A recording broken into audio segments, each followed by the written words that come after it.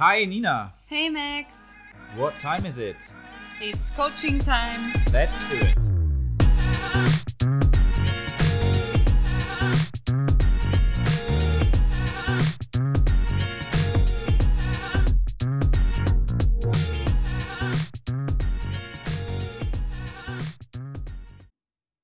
Hello, beautiful people. It's been a long time since you heard from us. And today I would love to share a little goodbye with you.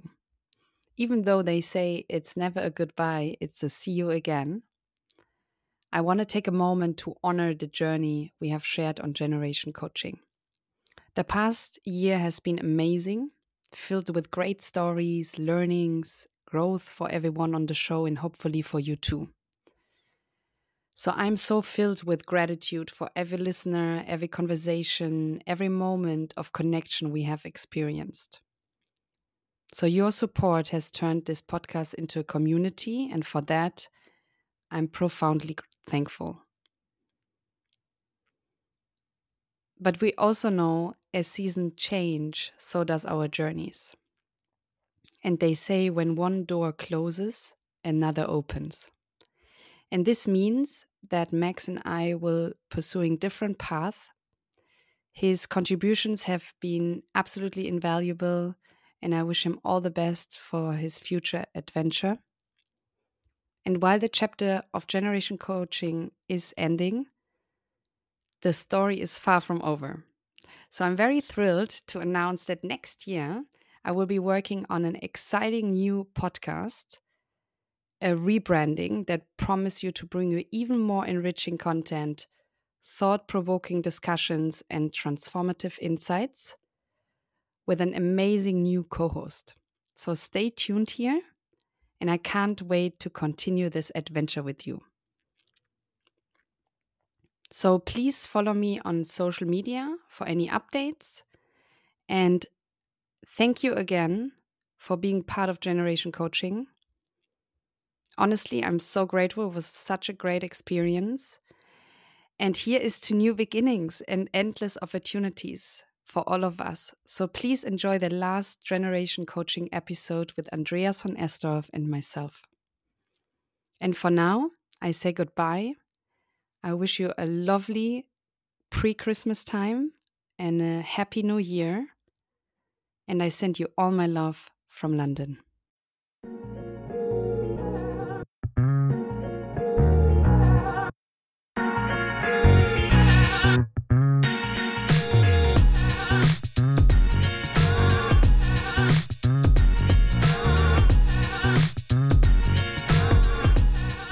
Today, I'm very excited to be sitting down with someone I deeply admire. You might know him as a driving force behind modelmanagement.com, a game changer in the world of advertising and content creation. But there's more to Andreas von Estorff than just his 25 years of experience building different businesses. He's not just someone who knows how to build a business. He's also very passionate about building people, guiding others on their journey of transformation and growth. So when you chat to him, it's clearly that he got a world of wisdom from the boardrooms and from the heart. So today we're going to speak about conscious living, which I'm very excited about. And yeah, I can't wait to hear more from you, Andreas. So it's a truly honor to have you here, and welcome. Thank you very much. What a flattering introduction. I like it. 25 years experience and wisdom. Yeah, I feel very honored, to be with you. So thank you as well to be here and taking time for me and the world to share a bit of wisdom. And I thought we start with your personal story because, as I mentioned before, the topic is conscious living. And I would love to understand a little bit who you are, where you're coming from, and where you want to go in life. So can you share a little bit about your early life and what experiences shaped your journey towards consciousness? So I am, in first place, and as a personality developed, I was born in Germany and I studied engineering and economy, I did an MBA, and I started to work in the digital business quite early when internet started. Mm-hmm. I don't know how old you were, probably in the kindergarten still, 96. And since then, I'm an entrepreneur with a lot of passion. Tech entrepreneur, you would say. I built companies, platforms around the digital business. I moved to Barcelona 25 years ago.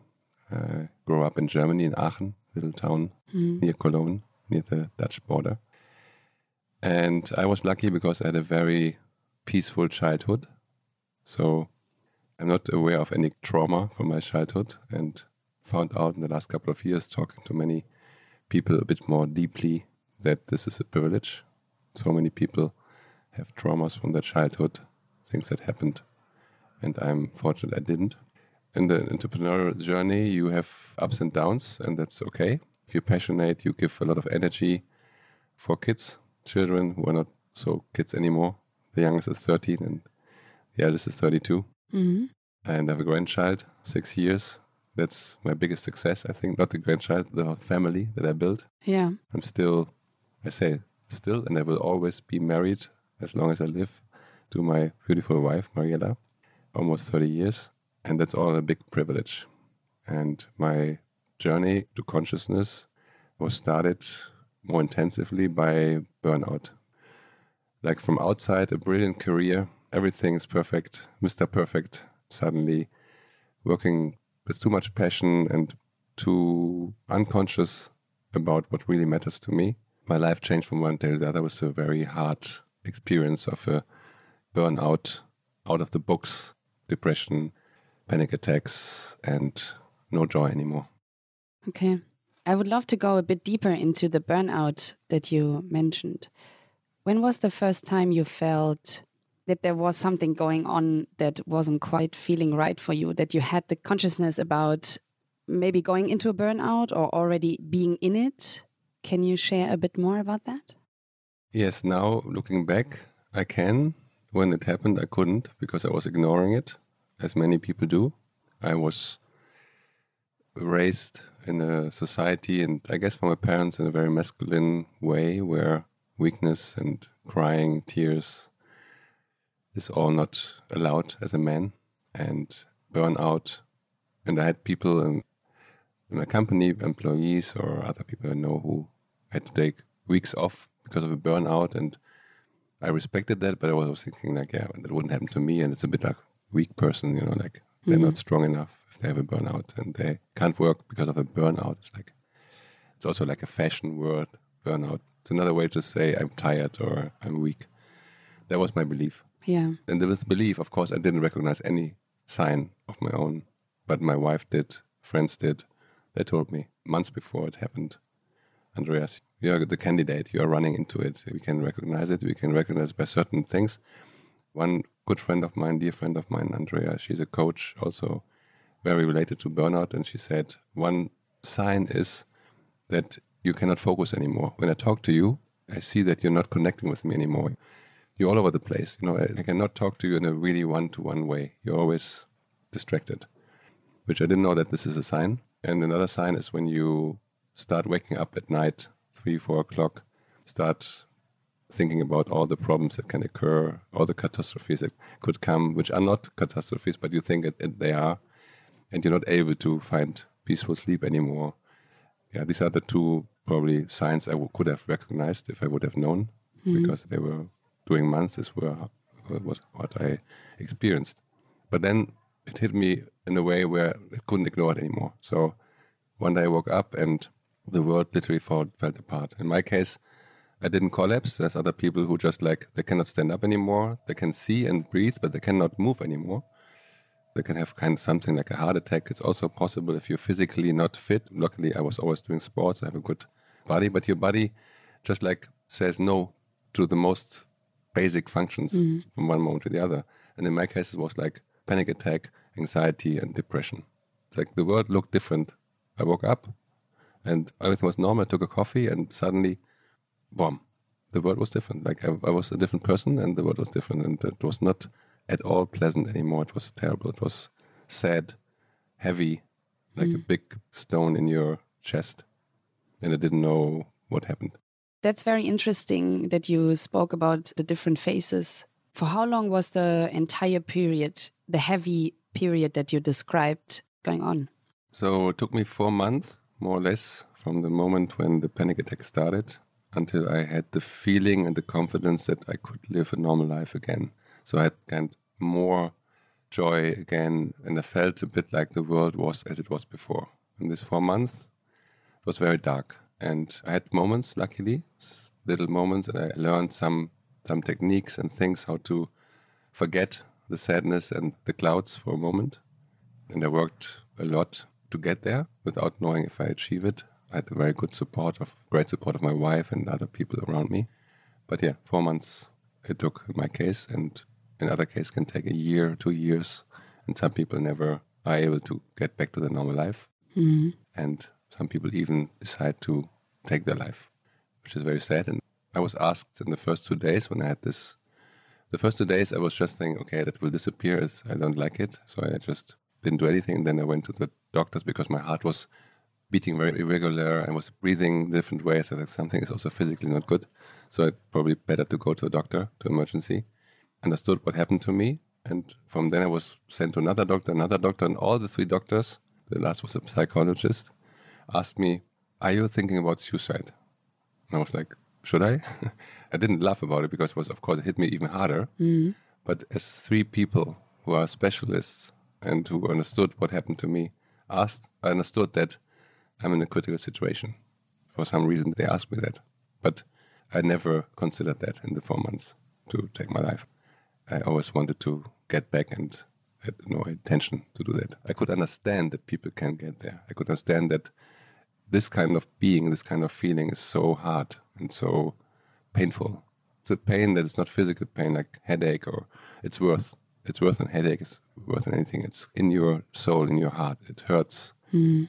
And I think if you think you cannot escape from this feeling, you can consider that the only way to escape from this feeling, because it's so painful, is to stop life. Yeah. Would you say the period before you actually were in the burnout, would you say you were conscious about how you changed as a person, or absolutely unconscious? In that period, I was not conscious. I was a different person. I was a suffering being. Mm. And then after those 4 months, would you say there were certain rituals that helped you, or tools that helped you to get out of this kind of period, next to your family support, friend support? Can you describe a little bit about that? Yes. So, first of all, I had a lot of regrets about things I did in the past, but now I would say not everything was doing justice to. I regret almost everything that I did, I think, because I must have done a lot of things wrong to get there. That was my belief. And so I regret everything. And so I questioned myself, which now I know is kind of, I lost my ego, which is good. Yeah. Some people say a burnout is your ego burns out, and what's left is your essence. And I didn't take care of my essence in the years before. So for me, as I was so much in my ego, losing my ego, there was nothing left. So suddenly I was in an empty space. I had to refine my essence. And this is the answer to your question. How you find your essence? By meditation, for example. So I discovered meditation. Walking. I didn't want to leave house a lot, but the only thing I liked, mostly with my wife, but also alone, is just walking around my house. I'm living close to the beach. I'm lucky, so I could walk along the beach, which I think the water, the ocean, and also the sun gives you energy. So it's good for you. You're still suffering, but you feel there's something good about it, so you do it. And also, one interesting thing is in a burnout, maybe I just explain quickly how that happens, what happens in a burnout. Why is this event? I mean, there's a reason for it, spiritually, but there's also a physical reason for it. We all know stress. Stress is something that we use a lot as a word, like I'm stressed, yeah, so stress. But we also know that stress is something good, because it's the ability of the body to react to a situation where you need more energy, more attendance, whatever, which evolutionary comes from survival instinct. In the initial phase of a human being, one of the biggest enemy was a white big tiger who wanted to bite you and eat you. So the white tiger appears and your body produces stress hormones that enable you to run faster, to react faster. As we don't have a lot of life threats anymore, luckily today, rarely, I didn't have a lot, to be honest, and I think the same for you. Our brain still is looking for this kind of events, still looking for threats. And if you're not conscious, we find threats in the most stupid things. So an email, a call from a client, a word from your couple, from a family member can be suddenly causes stress. And if you're in a permanent stress mode, if you don't curate your essence, if you don't curate the being, if you don't curate the independence from external influence, and you're always triggering by external influence stimulations, and in a challenging time like I was having 4 kids, having a couple of companies built and some challenges, then you're in a permanent stress mode. That means you always tell yourself, give me more energy because I need to solve this and this and that. So there's always tigers, white tigers all over the place. And then it's like the tank or the reserve you have of the ability of producing the stress hormone is empty at a certain point because you just use it permanently. You're in a mode where you always like stress. Yeah, it's not only physically like you're running, it's like a thing.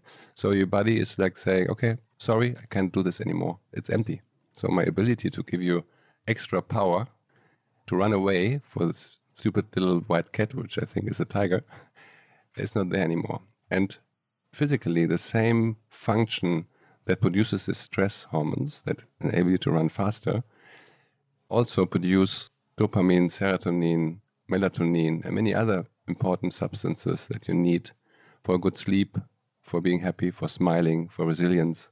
By abusing this stress function, you lose all the ability of all these beautiful functions of the brain and the body. And that's why when it's empty, it's empty. You cannot sleep anymore. You cannot laugh anymore. You feel no joy. You have no resilience. Nothing. And that's why walking around was so important for me. And I couldn't sit still in the first couple of weeks because my body was so programmed to be active. Yeah, so sitting still was suffering. I needed to do something. So I was just running around like with an empty brain and empty soul. But my body was like a machine that wanted still to run. I don't know why, but so it's like you said in the movie, sometimes you see somebody cut the head off and then the body keeps running. Yeah? And before it realized I'm dead. So this was kind of the feeling. So just a little explanation of what happens in the burnout and why we should really take care of this. And that's why meditation, walking in the nature. Later I discovered cooking. It's a nice anecdote I always told people before. How sad it is that my mother, my wife, or whoever cooked for me, like they stand 1 hour in the kitchen and 2 hours and then we eat in 10 minutes. That's so ineffective. And at this time I discovered the cooking is a great thing and the eating is also nice, but the cooking itself is so nice. It's so good. It's so much presence and it's so much joy. It's a journey towards a nice meal and then you get a gratification. Cooking or gardening. Also, my wife always loved flowers and plants and things. And I was like, yeah, it's okay, nice. Somebody didn't even saw. And then she took me to the gardener and we chose some plants and he told me, okay, you plant it now. I didn't know why, I didn't feel anything. And then suddenly I developed a relationship to these flowers. And all these things helped me to get to my essence. Yeah, and I guess being more present while you do things, right? Could that be also something that you relearned, like really feeling something while you're doing it? So you're planting a flower, let's say, you really put like your love into it. You feel how beautiful this flower can grow in the future. You add some water and you get really into this space of like a sense of wonder, actually, like it's a flower that can grow. Would you say that's something you relearned or that's something you always had within you and you just had to unblock it, let's say? This is already about consciousness. I was not conscious about it. I put my focus on things, material things, or the happiness of others, or thoughts. And the most obvious, the most powerful, the power of the nature and the connection with the nature was not something I was conscious of. It was there and I oversaw it. I think that's the big change. Now, much more conscious, aware of that we are part of something and that we're connected with everything. And that's so beautiful. And we don't need all these stimulations. We don't need Netflix, Instagram. It's nice to have success. It's nice to have a company that works. It's nice to have a client who's happy. But you're not dependent on that. everything that we have without any stimulation, without any hard work, just looking at the nature, just connecting with the nature is giving so much joy that you don't have the pressure anymore. Yeah. I mean, that sounds very beautiful. And I guess many people would love to experience that. How can someone feel that in that moment? Because you obviously described all those beautiful things and just being in the moment, connect with your essence. If I really want that, how can I feel that for myself? Is there something that you would love to share with me that I can deeply connect with myself again and feel that? I think you can already. So I don't have to explain you, but I can explain you how I found that possibility and what my journey was. It's also kind of work. It's something, or at least I always compare it with gym or with muscles. Yeah, so it's a muscle that if not living conscious means we have not trained a very basic muscle that we have, just to make it easier to understand, because it's not a visible muscle, the brain and this kind of consciousness. And for me, it was 2 steps. As I studied engineering, can tell that I'm a more rational person. So I need to understand first. First, I need to understand, and then I need to execute what to change to apply what I understood. And understanding meant like I had to go through many books and YouTube videos and podcasts of spiritual teachers. And you know, my favorite teacher is Eckhart Tolle, who helped me a lot. His books, his YouTube videos, his podcasts, but also others like Joe Dispenza. The list of names is clear. If you just Google for Joe Dispenza and Eckhart Tolle, you find another 10 teachers that come along. And I did the same. And some triggered with me, some more, some less, but Eckhart Tolle a lot. And then I started to understand this kind of, okay, there is the essence. The essence exists. Before I was just me. I was Andreas, the German guy, who was for kids, entrepreneur, and that was my personality. I didn't know that there's an essence as well. So I understood, okay, there's something more than this person. This person is just something that happened coincidentally, like from where I was born, my journey, but it could be everything from my essence. So my essence is something else. There's 2 entities, essence and my personality. And so I understood that. And then I tried to learn, okay, how can I nurture my essence? How can I nurture the consciousness that I have more than just my personality, that I'm independent from this story that I told myself, everybody tells about me, who I am. You have a lot of stories. For my kids, I am the father, so they have a story about me as a father in the first place. My wife as a husband, my employees as a boss, my investors as whatever. Yeah. So this is all personalities, all roles, but what is the essence? So I learned that to find your essence, and that's the essence of the book of The Power of Now from Eckhart Tolle, is to learn how to be present, to learn how to stop the brain from thinking. So Eckhart Tolle uses 4 words to describe this ability or this difference between our normal programmed running through the life, doing and becoming. He talks about stillness, presence, awareness, and consciousness. And he means more or less the same. So consciousness means, or awareness, you are aware of your essence and you are able to distinguish between your thoughts and your feelings and who you really are. You are not your thoughts and your feelings. You are the observer of your thoughts and your feelings. And this observer is a bit more than observer because you feel the feelings as well, but you are able to identify them as something that belongs to you, but it's not you. And the thoughts with such, he also uses the word of like thoughts are like clouds. They come and go, you know, like you can be observer like clouds. And stillness and presence, stillness because in the moment you are aware of this and you're not your thoughts, you are able to stop thinking. So when you stop thinking, it's still not from a noise perspective. Ideally, you also have no noise around, but you can have stillness even in a nightclub if you're good. It's stillness in your brain. So your brain stops thinking and talking to you. The voice in your head stops bothering you all the time, like this and that and right and left and tomorrow and yesterday and whatever I did. So that's stillness. And in the stillness, you are present. So it means you are present. That means, and now comes the power of now. In presence, you recognize the moment. And a very simple technique, if I now go back to the gym and the training, is always, and that's something everybody can do very simply, like how can I get back to presence? There's several ways to do it. Because if you do it right, you stop thinking. That means your brain is still without, I don't want to think. That's the worst thing you can do. If you say, I don't want to think, then your brain strikes back and says, come on, I'm the boss, yeah? You didn't tell me if I stop thinking. I want to think, Yeah. So, no, you distract your attention from thinking to something not thinking, which is the present moment.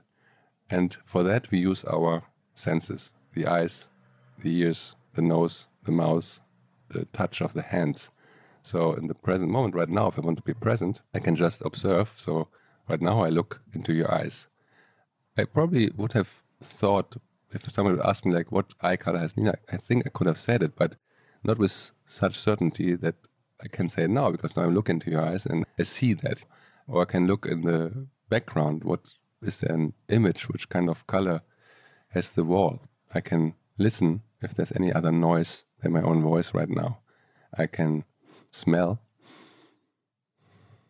What is there any smell right now? There's a bit of smell of the coffee that we had this morning. Yeah.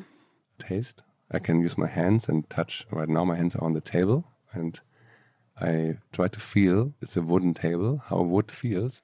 And I think it's different than it would be stone or plastic or whatever.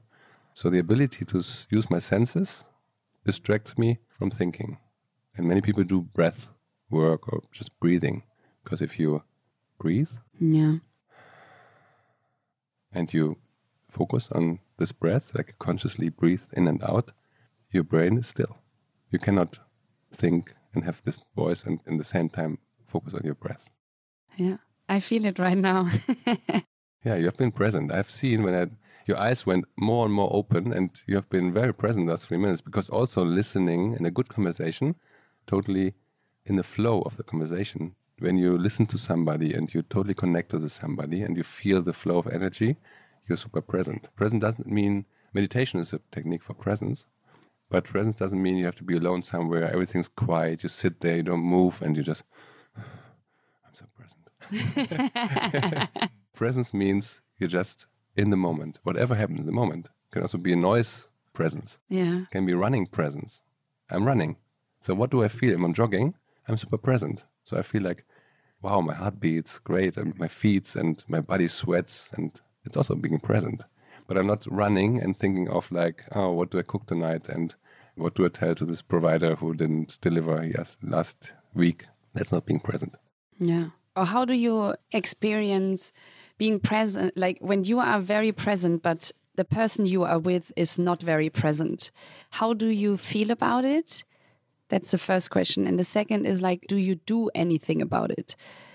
Because often when I feel very present, I really want to connect with you now. I really want to connect with you. And I also appreciate your time and my time in that special moment and the emotions, the energy we share. So how do you cope when someone isn't really present, but you would love to be present with that person, but this person's just in a different mindset, struggling with other things? How do you experience that for yourself? And is there something that you do, or are you also just present in that moment? I think you read Eckhart Tolle. This question points a bit to some of his teaching. I think I told you that I'm still doing classes with his academy, Eckhart Tolle Academy, the Awakening Academy. Mm-hmm. And I will be a teacher of presence by end of this month, very soon. So wow. It's a title which I don't think is important, but it enables me to, if I do coaching, that people understand at least, okay, I have a certain level of, some people need this kind of, of course. Me. Of course, yeah. I don't think it's necessary. I did coaching before and it worked. I didn't do it for that. I did it because I wanted to learn what he teaches, and being a teacher of presence answers your question. So what he says is, in that moment, you don't try to convince somebody to be present. That's not good. You don't tell him like, or to her, hey, focus, you're not present. And everything comes through your own presence. If you're present, and that means, first of all, you focus yourself on the moment. So you connect to the person. That's when you connect to the person, it's also kind of a sense you become present. You're not seeing right and left, you're not thinking about everything. That's something you learn. And the person recognizes that you're connecting with this person and that your full attention is on what the person says or wants to say.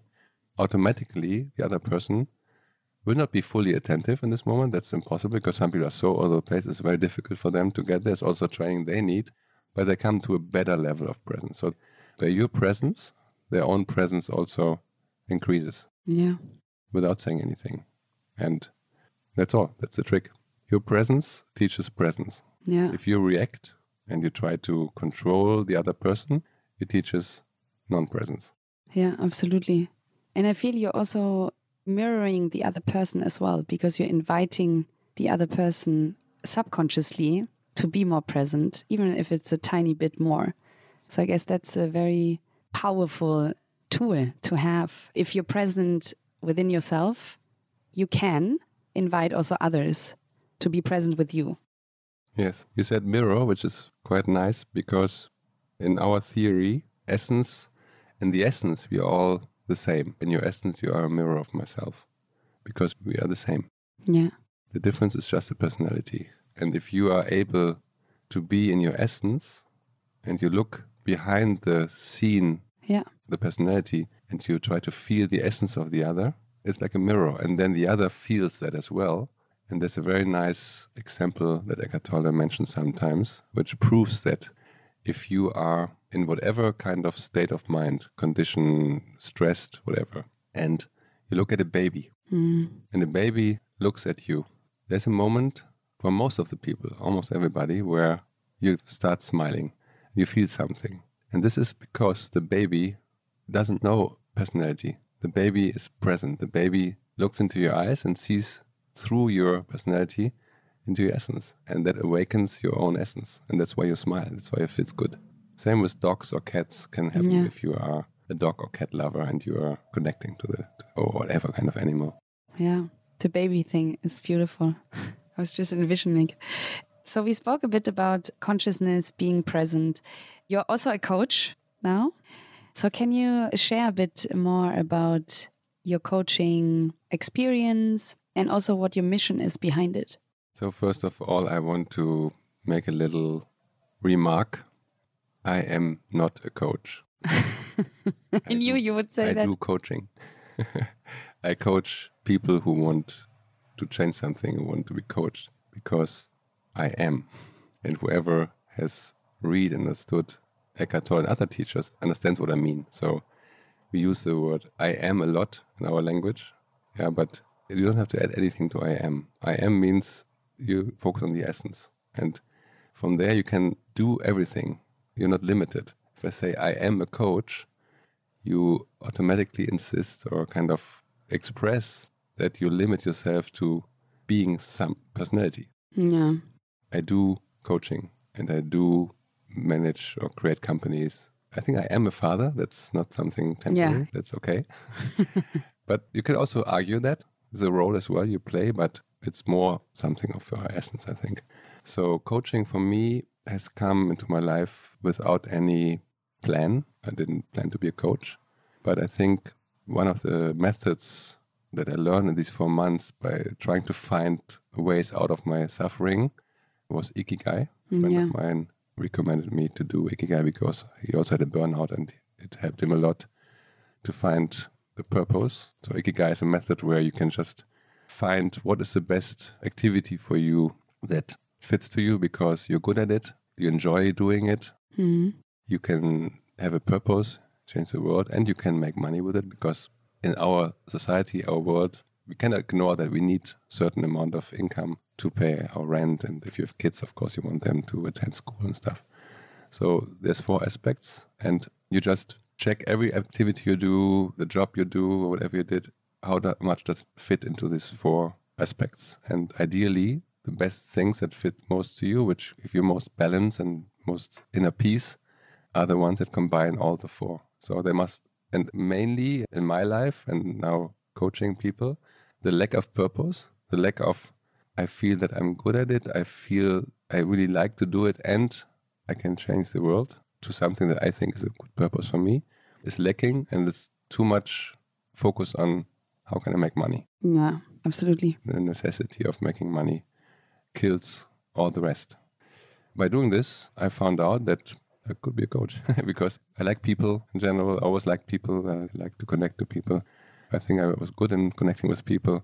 And I didn't know that you can make money with it, but I learned that you could because some of the teachers I found made a lot of money with it, by coaching. And definitely I understood that if you do it right, you can change the world a little bit by influencing other people to have a better life, to a more inner peace, whatever it is, helping them. And then, because I was very open and transparent with my journey of burnout, I didn't hide it. It was naturally my desire. This was probably my big luck that I had, because normally people, when they have a burnout in the situation, they close themselves and they suffer alone. Even they don't even tell their wife or their family. They're just like, no, it's something I don't want to talk about. And that gets worse. And I had the opposite. I wanted to share it with everybody. I shared it with my friends, with my business partners, however. I mean, it's a certain level of connection. And I even talked about it in my LinkedIn. And then people approached me. And suddenly I found out that, wow, so many people resonate with that. And they have had the same, they are currently in the same journey, or they're afraid of running into it, or this kind of burnout. They all found something in common, contacted me back, and they asked me questions. And by answering, I learned that you learn a lot by answering these questions. So you become kind of somebody who has an answer. I don't have the answer, but I gave the answer of myself. But every time I talk to somebody, I learned like, wow, it's gratifying. I like it. I learn myself each time more about myself, about the others, and people appreciate it. And then I could even help them. I got the feedback like, hey, wow, Andreas, thank you very much. Talking to you 1, 2, 3 times was so good for me, because now I understand, and because of your life and your personality, and there's many people who also are like entrepreneurs, managers, people who have family, like similar situation. I read the book of Eckhart Tolle, and I looked at this YouTube, and I went to a psychotherapist, but I couldn't really resonate 100% because I was thinking, okay, that's a theory, but a psychotherapist doesn't know what the life of an entrepreneur is. So they just said, so that was how I get into coaching. Long answers. Love it. What would you say is your mission with this coaching that you're currently doing? Do you have anything that you can share with me today, even if it's just a tiny feeling about a direction you want to go into? Is the coaching piece something you would love to continue doing in the future? Can be in different ways. If you're a coach for like one-on-one, if you do one-on-one coaching, or you do group coaching, or completely a different dynamic and you implement it into communities, entrepreneurship. What is your vision behind it, if there is one? Because also this is constantly evolving. I have the feeling that, first of all, it feels good to do it. So whatever feels good to do it, I think you should do it. It's gratifying because it feels good in the moment. And then you see that something's happening with other people, which is good for them as well. And then these people also influence their environment. So there's a kind of chain reaction. And that leads me to the mission, I think, without being over-ambitious or overestimate my capacity as a coach. But still I have an intention, and you can always manifest an intention. I think that maybe the purpose of what happened to me, the reason and my mission or my vision is that in whatever's left in my life, I can bring more consciousness to people in general, and maybe to people alike who are managing companies or entrepreneurs, founders, CEOs, managers who resonate with me because they're better or worse than other people, just because they're a better target group for me and they can understand my language better. Maybe even politicians, so people who have certain responsibility about other people, about other people's life. And I think it would be gratifying to know that I can, by bringing more consciousness to these people, they take better decisions for themselves and for the people around them. And that could make the world better. Because when we see what's happening in the world, the biggest problems we have, the wars right now in Ukraine or in Israel, in the Gaza, or many other wars that we don't even know because we're not looking at the news. Yeah. Terrible things, violence in families where many men beat or are violent with their kids, with their wives, and so on and so on. There's so much things going on, which is all based on unconsciousness. It's all unconscious people who do these things, who cause so much pain and suffering. The stress that some companies cause in their employees unconsciously. And I think maybe to combine consciousness with entrepreneurship, with things that are in the first place don't seem to be connected, but they can be connected, and suddenly it makes all sense. So you can be a successful entrepreneur, but you can also be very conscious and do it in a way that it doesn't harm the environment, it doesn't harm other people, it's sustainable. So you're aware of who you are, what you do, why you do it, and you're not acting in a program which is basically applying something that you learned in the past, concepts like religions, capitalism, things that you learned, you think your program wants to be good in that. So if you learned that Islam is the best religion and anything else is not good, then your program, without being conscious, is everybody else to be in the same belief. And that goes so far that somebody tells you who doesn't believe like what you believe must die, so kill him or kill her. And the same happened with Christians in the past, with all the religions. Any kind of ideology has this power of being a concept that nurtures unconsciousness, that nurtures a part of us, that's a thought, a concept, which we identify with individually or collectively, and which then causes actions which cause suffering by others. If we don't do that, like I said, in the essence we are the same. There's love. There's only love. In the essence, there's only love. The essence doesn't know black color, white color, doesn't know Christian or Islams. Doesn't matter. It's all concepts, all thoughts that we get implemented as a software in our program when we are born, year by year, day by day, from education, from schools, from society. And being conscious, bringing consciousness means that you are aware that, yes, these programs are convenient for some things. It's good to have certain orientation where to go. You can decide whether I believe in this or in that. But I accept that people can believe totally different things, and it's not their opinion, their ideology is not them, or their religion is not them. It's just a belief, it's an opinion. What they are is a human, and as humans, we only know love and connection. So why should we kill somebody or do harm to somebody? It makes no sense. Yeah, absolutely. And that brings us also back to consciousness. Do you think, or how do you see the future of consciousness in the society? First of all, we have to see the presence of consciousness. I think we have a lack of consciousness in society. And I think the latest book from Eckhart Tolle, The New Earth, and his intention, why he also did the academy and he's teaching people to be teacher of presence.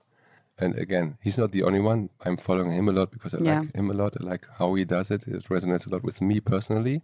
But there's many great teachers out there who do something similar, who teach consciousness. And he expressed that the world needs more consciousness. When you listen to this podcast, which is hosted by Oprah, famous US presenter, she calls him probably the greatest teacher of our times. And she says also, I support him because the world needs more consciousness.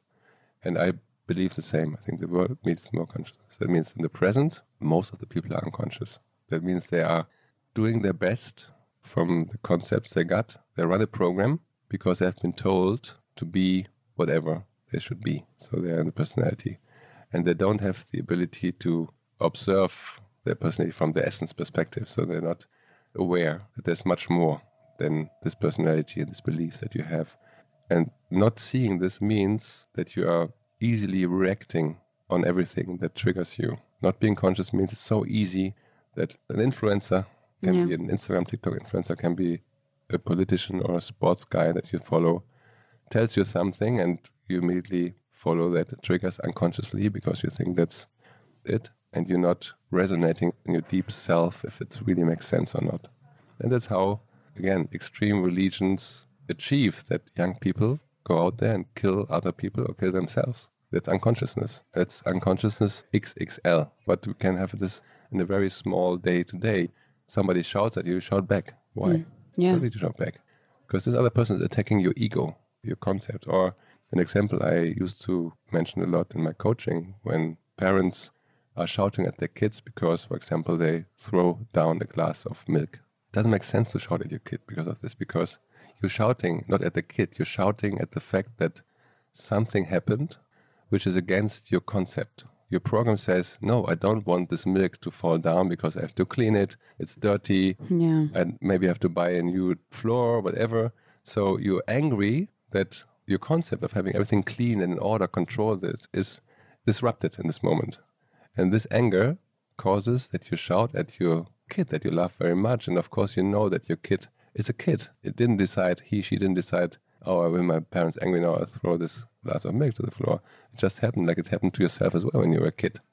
That's unconscious behavior. If you're conscious, and that's something you have to train, you tell the kid, okay, you try to teach them, it's better that you don't throw it away, and maybe please also be more conscious and more aware of that there's a glass, but hey, you clean it, it's all good, you don't shout at your kid, why should you? I guess also the part of letting go in that moment is very essential, of like something is happening that is against my concept.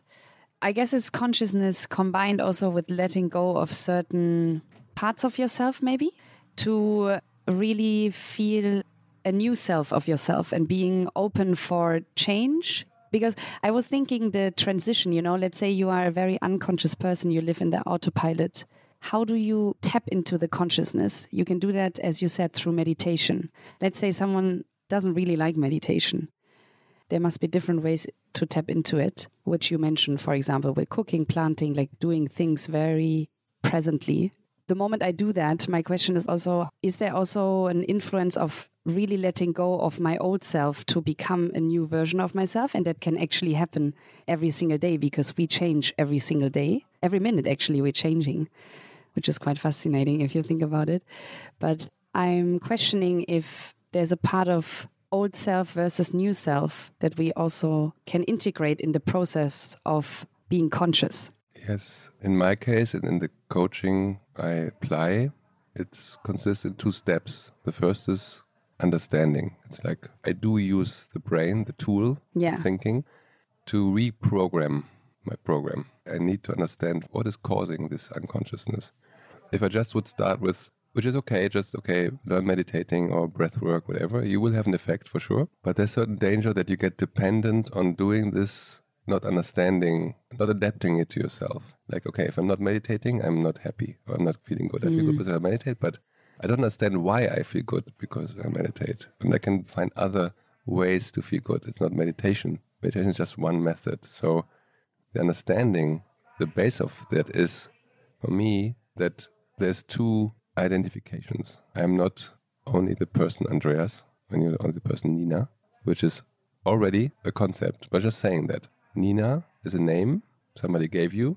It's a female name. Yeah, and I look at you and you're female, yes. Then I start looking at you and I put you into an age category. Understanding that all this is just thoughts. It's just concepts. It's thoughts. So understanding first that I'm not the thoughts. You're not Nina. Somebody gave you the name Nina. Yeah. And somebody teached us that male and female are different, very basic different beings. Whereas there's so much in common between male and female. We both have male and female energy within us. So already separating male from female in such a hard way that we do it is not good. My first part of that is understanding that we are differentiating between who we are, our deep self, and the thoughts, and of course all the emotions that come after the thoughts. So there's thoughts and emotions, which we can be the observer. It's like the consciousness means I'm conscious of my thoughts and my emotions as something that's not me and myself. So understanding that, okay, this is a separation and I can kind of go into both. I can use my thoughts for something, but I am not my thoughts and I know what is my essence. So that's part 1, understanding this. It takes some time to get that. And Eckhart Tolle, again, does it very well because he says, okay, next time, and this was happening to me when I was really suffering and I was almost unable to get out of everything. Okay, let's try, for example, meditation or conscious breath. And don't expect that what I do right now will help you immediately, will change probably nothing. The only achievement that you can be proud of is the moment you recognize when you try to focus on your breath or you try to be present, and then you recognize a thought is coming back, saying like, okay, I want to focus on my breath, but I can't. Just saying, okay, accepting that this is a thought, that I'm not able to focus on my breath, already is the first step in separating these 2 entities. Because you understand that, okay, thought comes back, I don't want that, but it's okay. But yeah, wow, it's a thought. What is a thought? It's just a thought. It's exactly the difference between focusing on the present moment and thought. And then you train like, okay, more and more understand, in the present moment, if it's still, whatever, if it's just a millisecond or a second of not thinking, it feels quite good. Because a lot of joy comes from thoughts, but the real joy doesn't come from thoughts. The real joy comes from being. But that's something that's in the 3rd or 4th chapter of being conscious. But at least from the negative part, suffering, you learn very fast that most of the suffering, most of the things that stress you or that you suffer, come from thoughts. So whenever you have this kind of, okay, why I'm not feeling good? Why have this emotion? The emotion, where's it coming from? Somebody pointing a gun at me, or No, it's just a thought.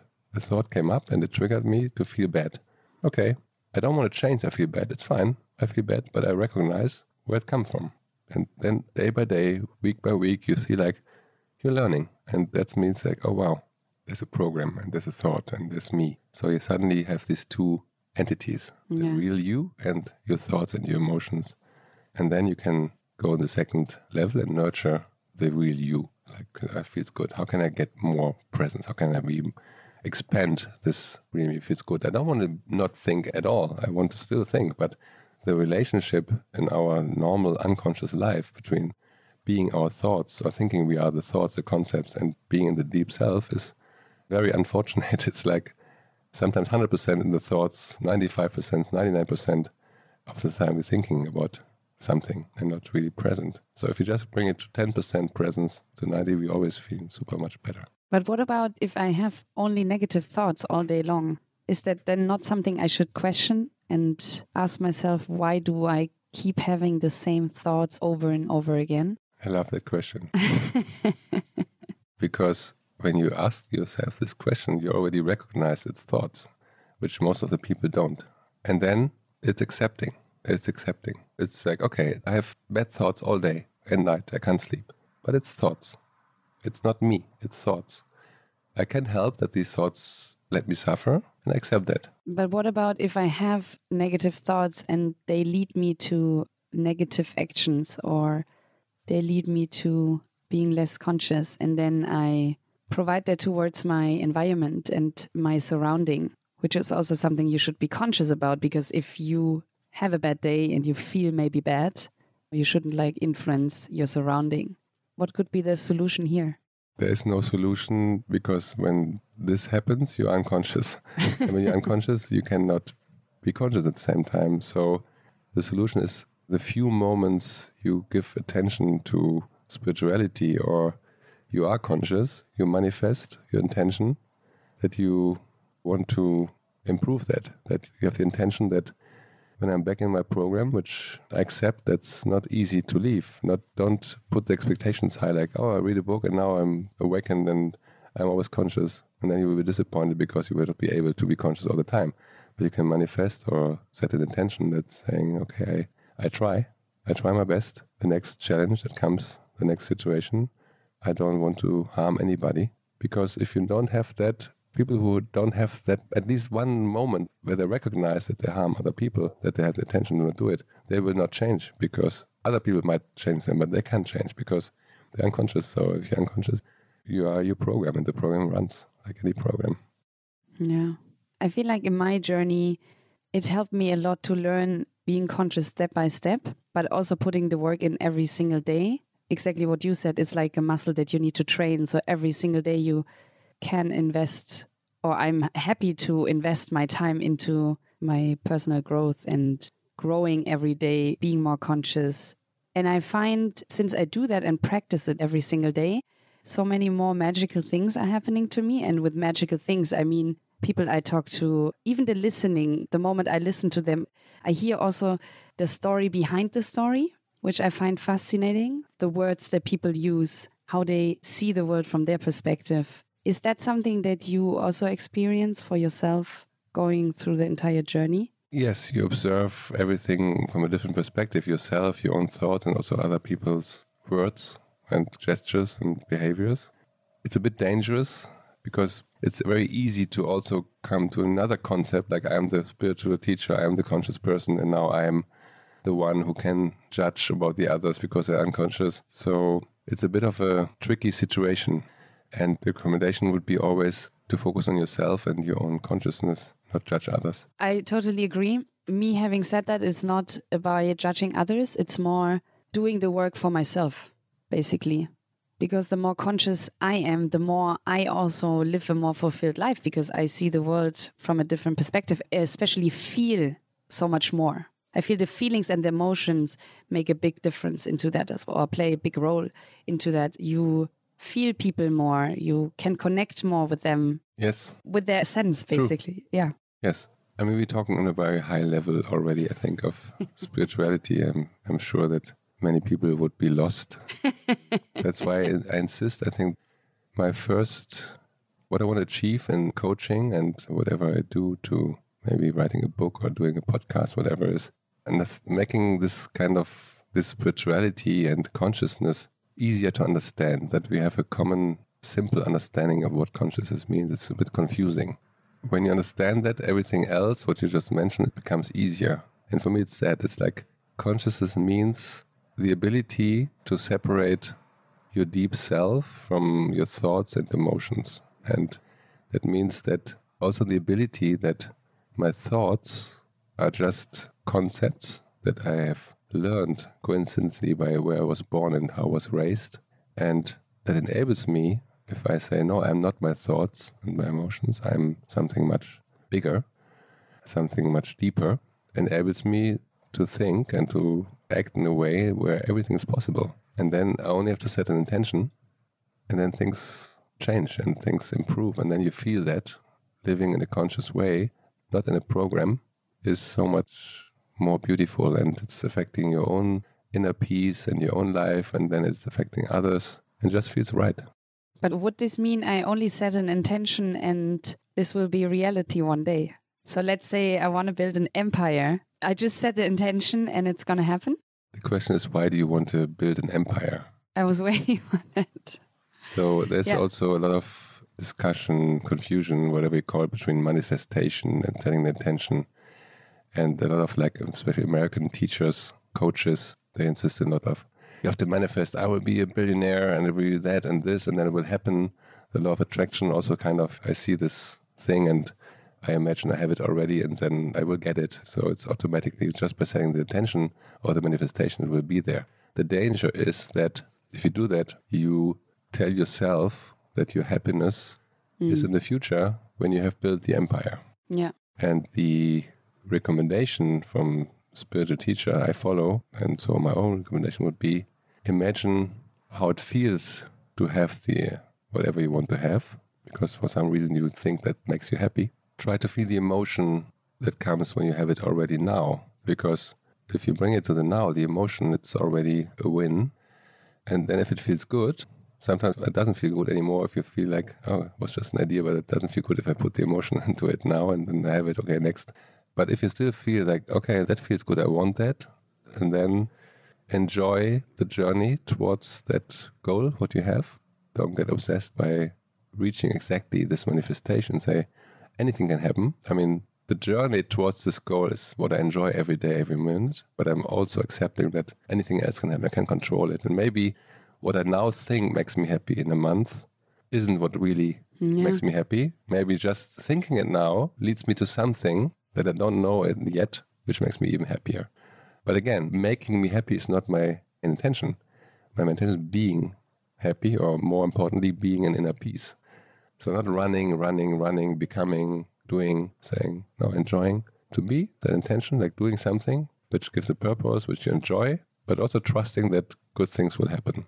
It might not be exactly this empire that I have in mind. It might be something else, but the fact that I had this empire in mind was the reason why I got somewhere else. Yeah? So I needed some plan, I need a vision, but I'm not attached to that vision. I'm open to whatever happens. So the vision is just one step in my journey that helps me to have a fulfilled life and inner peace. And what about someone wants to or feels the need of changing their life right now because, let's say, they struggle with their business, financial insecurities, like, then they would listen to our podcast now and be like, oh, they speak about consciousness and being present and all those like wisdom that we're sharing currently. What would you tell this person if they really have the need to change something right now because they're suffering so much? I think these people probably would have stopped listening to the podcast already 10 minutes ago or 15 minutes. So we would have started differently. I don't know, maybe some are still there.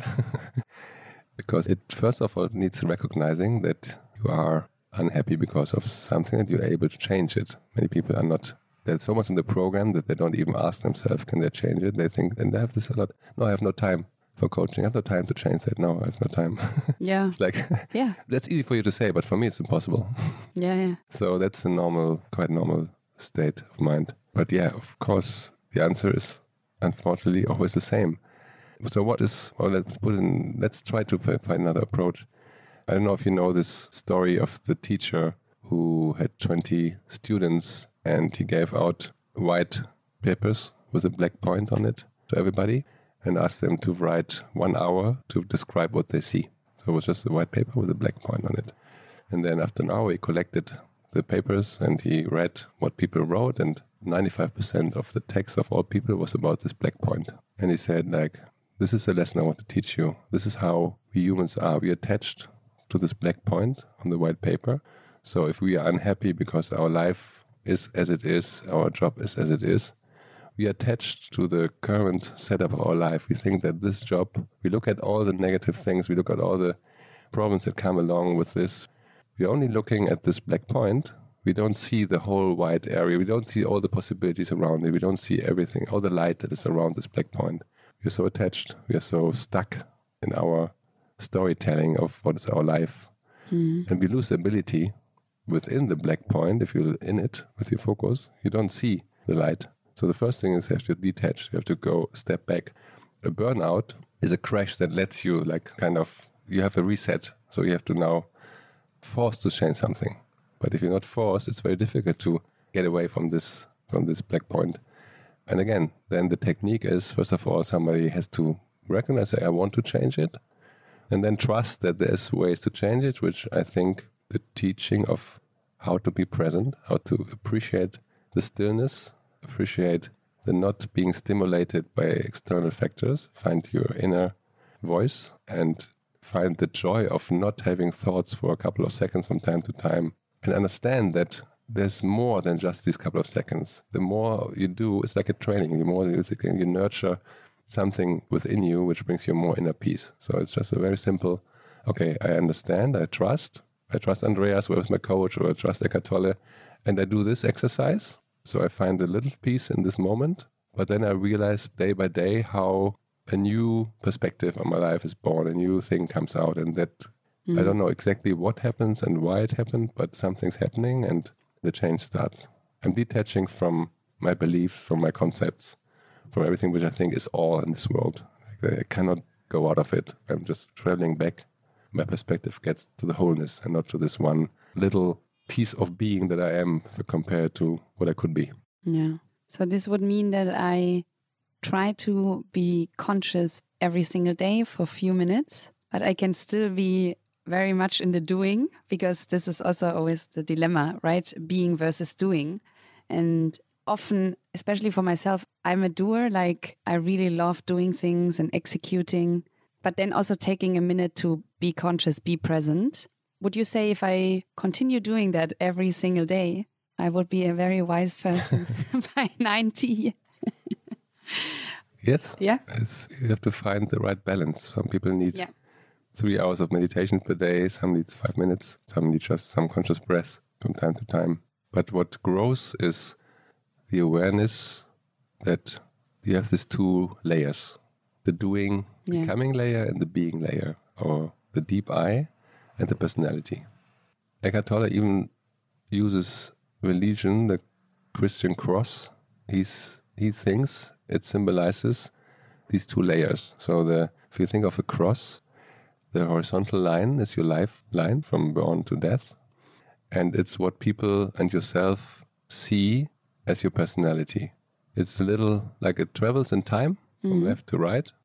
And the vertical is your deep self. And if you would now use the vertical and would travel from you from the left to the right, so it's in the middle because you're now in the middle of your life, but it would travel. There's always a cross and that point where the deep I and the horizontal timeline, it's what people see of yourself. But at any moment, if you stop and you go into your deep self, you see the whole vertical of the cross, which is much more than just this point where it crosses. And you can always change your focus and go deeper into your deep self. So you're not what people see in you or what yourself think you are. You have so much more there. And then you can even move this vertical line a little bit from time to time so that people see something else in you and you also become something else. But you're always much, much more than just this little point that travels through the timeline. And from the beginning to the end, you're always the same, the wholeness of this whole vertical line. Yeah? You don't change. That vertical line doesn't grow or end. It's always there. what ends is just the time from our birth until our death. Yeah. And what changes is the perspective of other people and yourself on what they see, what they feel. That's so deep. Yes, it's very deep. I think our podcast is for advanced, spiritual consciousness. It's not for beginner. Yeah, we're almost coming to an end. I have 2 more questions. So the first one is about, what do you wish for us? Because I feel like we have a really special connection. Maybe we can do another episode on that. That's the first question. And then once you answer it, I will follow with the second one. Very good. You learn your lesson. Yeah. Because there's only now. Exactly. And who knows what my answer is. Maybe if you now already know the second question, you might miss a question that could come up when you listen to me, which is much more exciting and much better. I mean, probably the level of this conversation and how we talk and the depth shows that there is a special connection between us. We met only very recently. And I think we have been both on a similar journey and a special moment in the consciousness. And we had both the ability to recognize ourselves in the other, which means we were both somehow able to feel our essence. And in the moment we connected, we were both very close to our essence. We were not meeting us in the concept like, who are you, Nina? What do you for work? What could help me in my work with your work?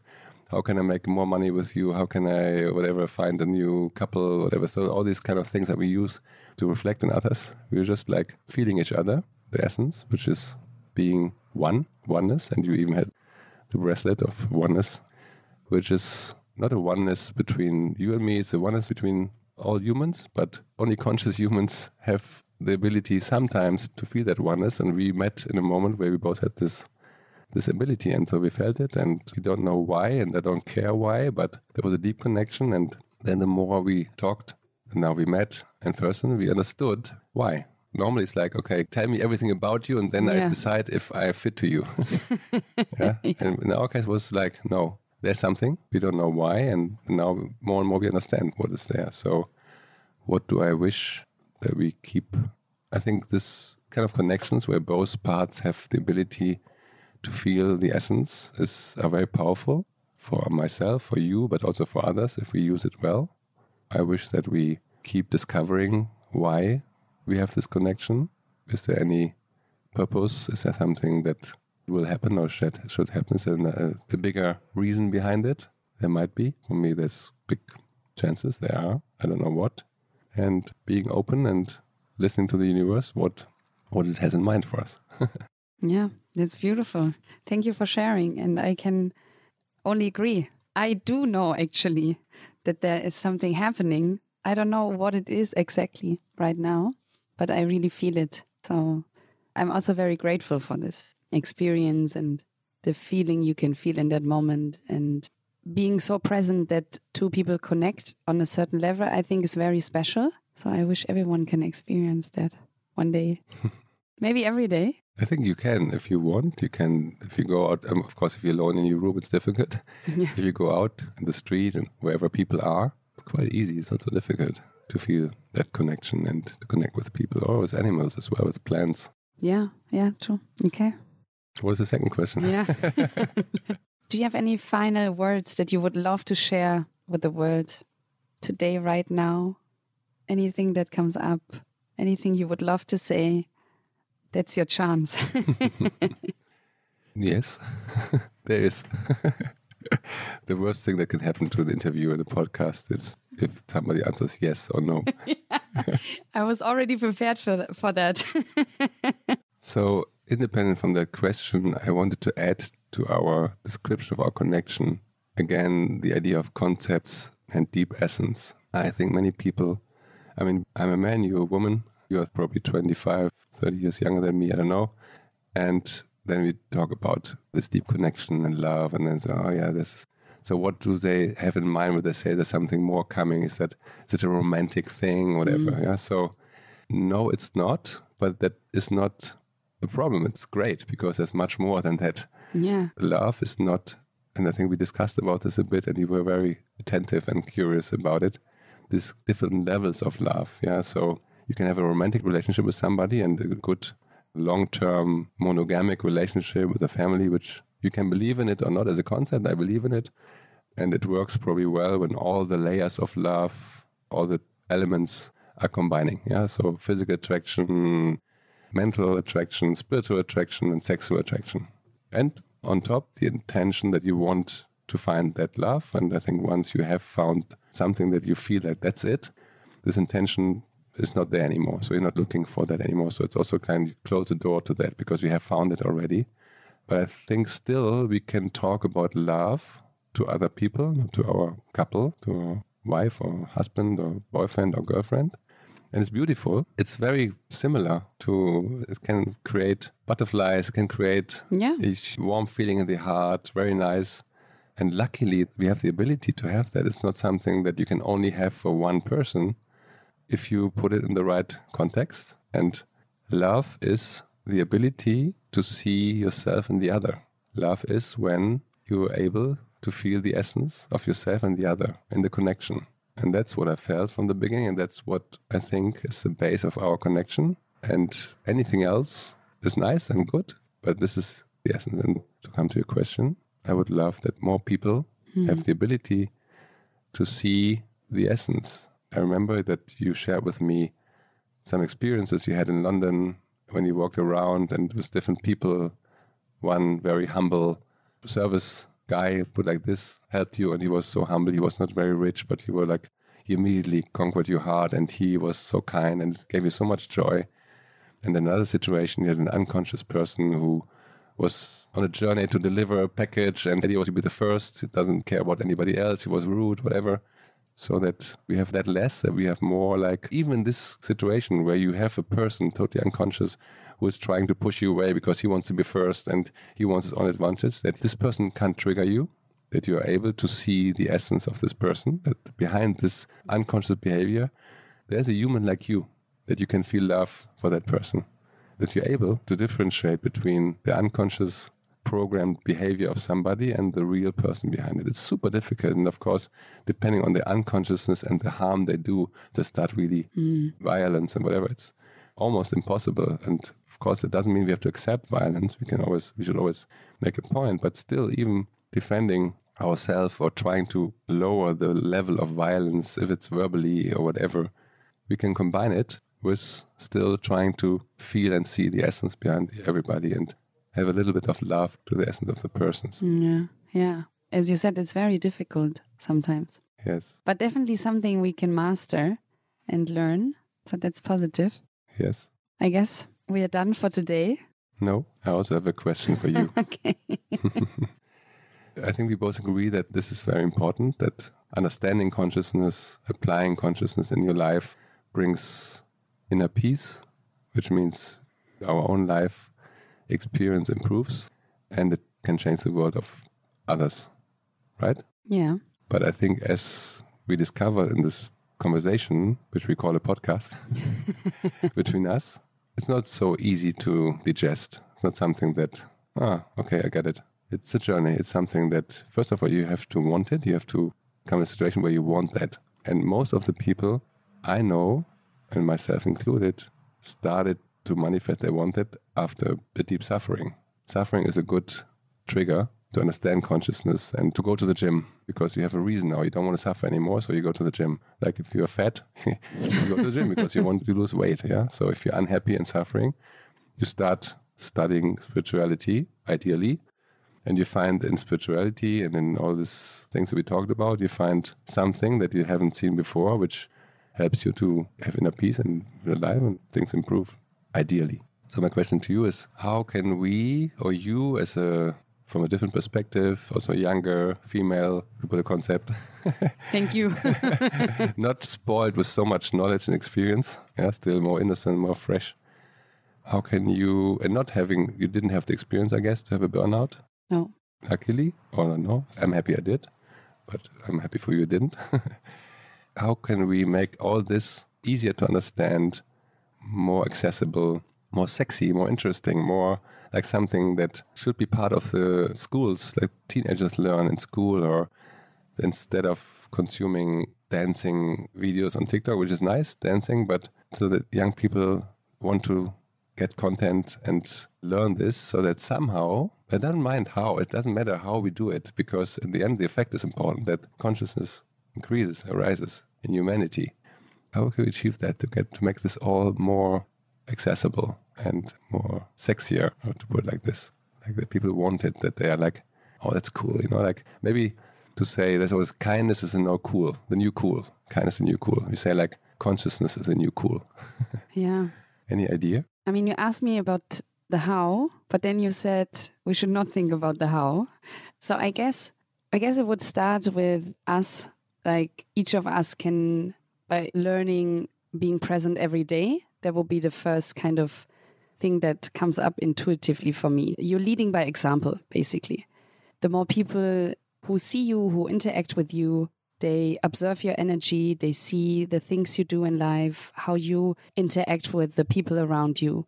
There could be, or there is a high chance that they see that they admire what you do and how you interact with people, so they follow you naturally. So you don't even need to force something. You don't need to put out content and be like, this is what you have to do. So it's more like practice what you preach, basically, and leading by example. And then I would frame that into inspiration. So how can you inspire young people to be more conscious, to make it more sexy?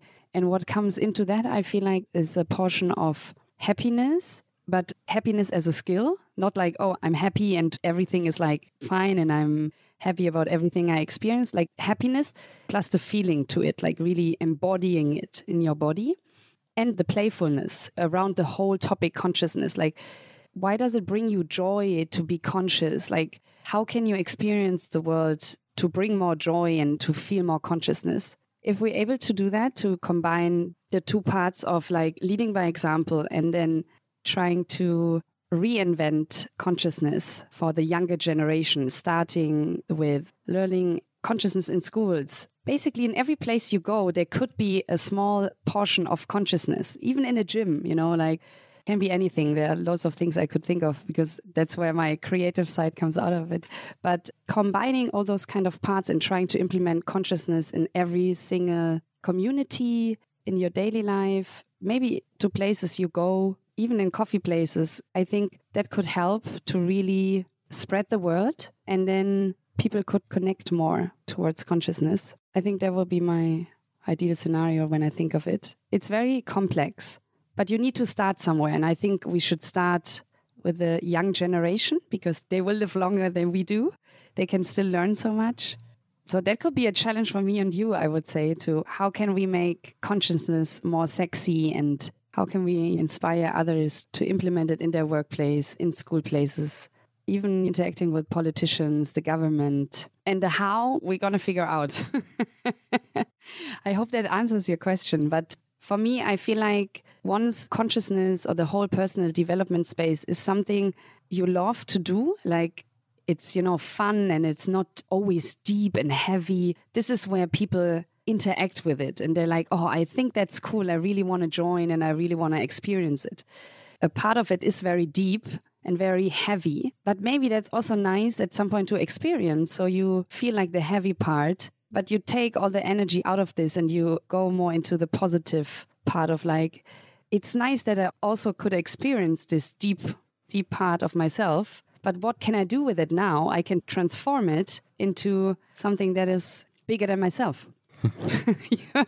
You're smiling. You're smiling and staring yes, at me. I'm smiling. I'm smiling because there was so much wisdom talking now. I think you didn't prepare that, and you just experienced how much wisdom is within you without thinking about it. If you will listen to what you just said the last 2-3 minutes, you'll be amazed about yourself. Like you put it in really strong, for me, very strong words and manifestations. So looking into our life until now, our personalities, our skills, what we have learned, which is just what's there right now, which can be extended, changed, whatever. We both understand social media quite well for many reasons. We do both understand marketing, but also we both, for different journeys, have come to a point where consciousness has become something important in our life, mindfulness, however you call it. We have learned a lot from other teachers, both. So why don't we use these combined skills and wisdom? And we try to come up with something a book, a podcast, or whatever. And our goal is to convert consciousness in the new cool. Sounds wonderful. Let's do it. Let's do it. Can I give you a high five now? Yes. I didn't expect that outcome for this episode today, but I'm really pleased we did it. So thank you, Andreas, for your time, your love and dedication to spend your time with me and share your wisdom with the world. And yeah, I hope someone could take something away from today's episode and enjoy the day or the evening in more consciousness, with more love, I would say. Thank you. Thank you, Andreas. Thank you, Nina. Shall we stop? Yes, we should stop. And now I do my other job with the other voice. My Barry White approach. My side job. It's also conscious. Share more about your side job. You can figure out what it is. Thank you very much, Nina. It's a pleasure. Thank you. Good night. Good night. Good morning.